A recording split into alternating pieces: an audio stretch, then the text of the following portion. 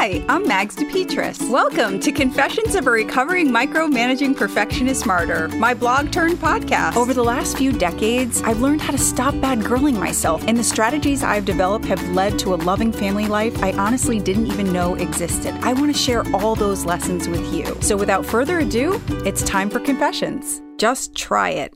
Facing my fears one spice at a time.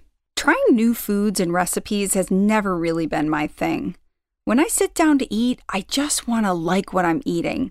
I want to feel safe. What if I spend 45 minutes cooking something that tastes like ass? But at the root of not wanting to try something new is fear. In the case of food, not a huge deal. But what am I denying myself when I shy away from facing other kinds of fears?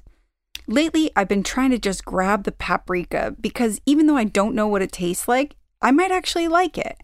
One fear I have is flying without the children. Because it's important to me to be there for our family, G and I are going to have to get on that airplane without the kids. I also have to encourage myself to have difficult conversation with loved ones I'm sometimes scared to open up to. Because the reality is, I want the relationships in my life to be as honest as possible.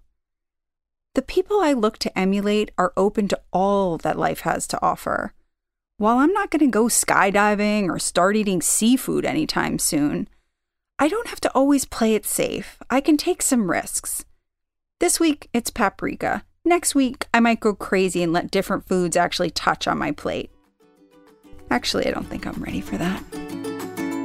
Okay, if you're anything like me, you didn't even think about subscribing to this podcast, so this is your reminder. Please subscribe, rate, review, and tell your friends. And also, head over to magsdepetris.com. That's Mags, DEPETRIS.com to subscribe. There you can stay up to date with everything that's going on at Confessions. Have a wonderful day and take care.